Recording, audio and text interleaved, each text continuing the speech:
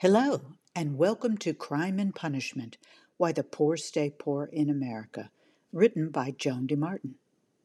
The title of today's post is Why are the number of car crashes going up, and why are the poor and minorities involved in a disproportionate number of these car crashes and fatalities?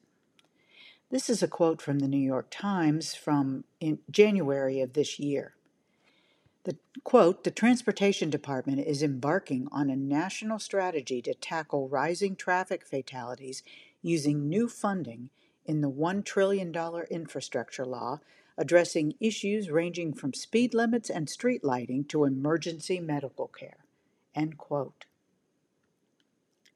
It's not just automobile accidents that have risen, particularly in the last few years. It's fatalities that have soared too.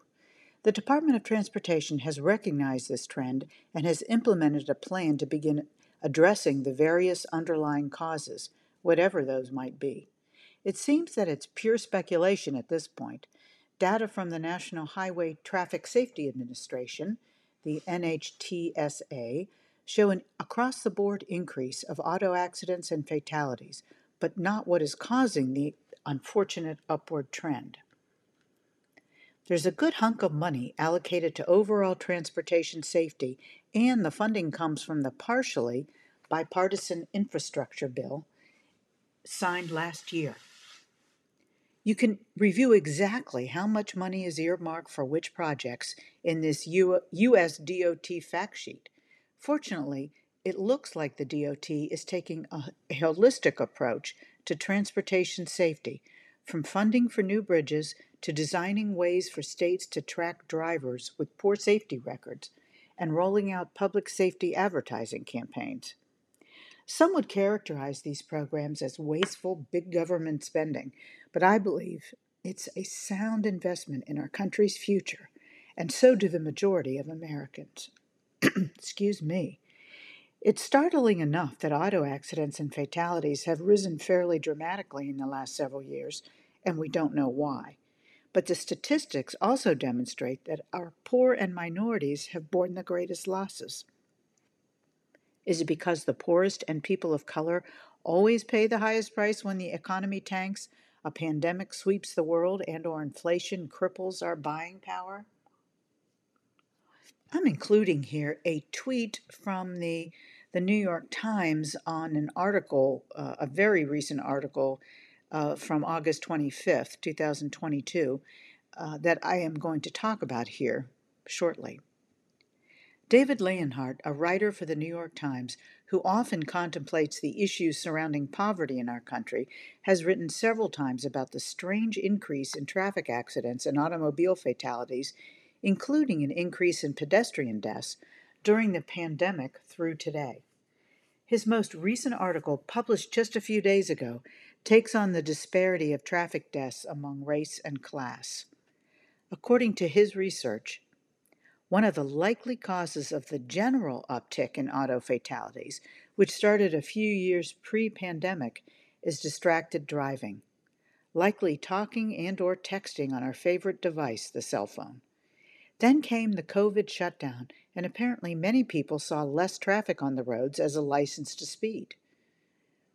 But the upward trend in fatalities continues even after near normal traffic patterns have resumed and there's plenty of cars on the road. The theories now include pent-up pandemic anger, increased drug and alcohol use, and even depression that causes drivers to take risks, like not wearing seatbelts, disregarding traffic signs, or driving while impaired or fatigued. But what about the disparate impact of the rise in traffic injuries and fatalities on low-income folks and people of color? Here's a quote from that same David Leonhardt article. Quote, "Lower income people are much more likely to die in car crashes, academic research shows. The racial gaps are also huge, even bigger on a percentage basis than the racial gaps on cancer, according to the CDC. That is wild.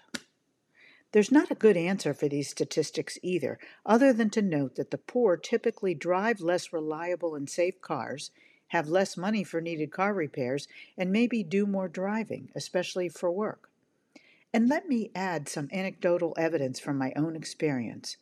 When you do not have enough money, you are constantly worrying about, well, not having enough money. And the stressors of everyday life and maybe a few unexpected slapdowns, and you have the recipe for distracted driving with no cell phone use needed.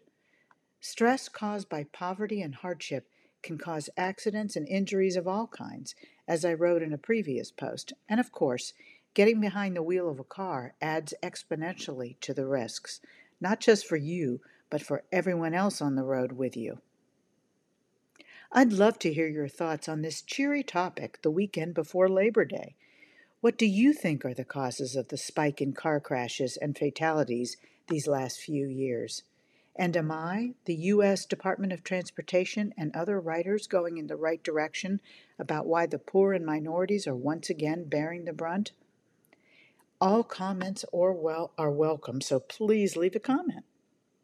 And as always, I ask you to join me on our journey to understand the why behind the facts, so together we can help find solutions to our most pressing economic, racial, and environmental issues and push to right the wrongs of our system.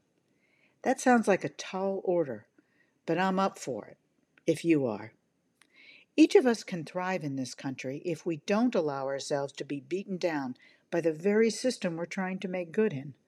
One of the best ways to do this is to become an active member of your community and a participating citizen in our larger community. And speaking of communities, you can also become a participating member of the crime and punishment community by signing up right now for a free or paid subscription. Thanks in advance for your support. As always, thank you for listening and reading.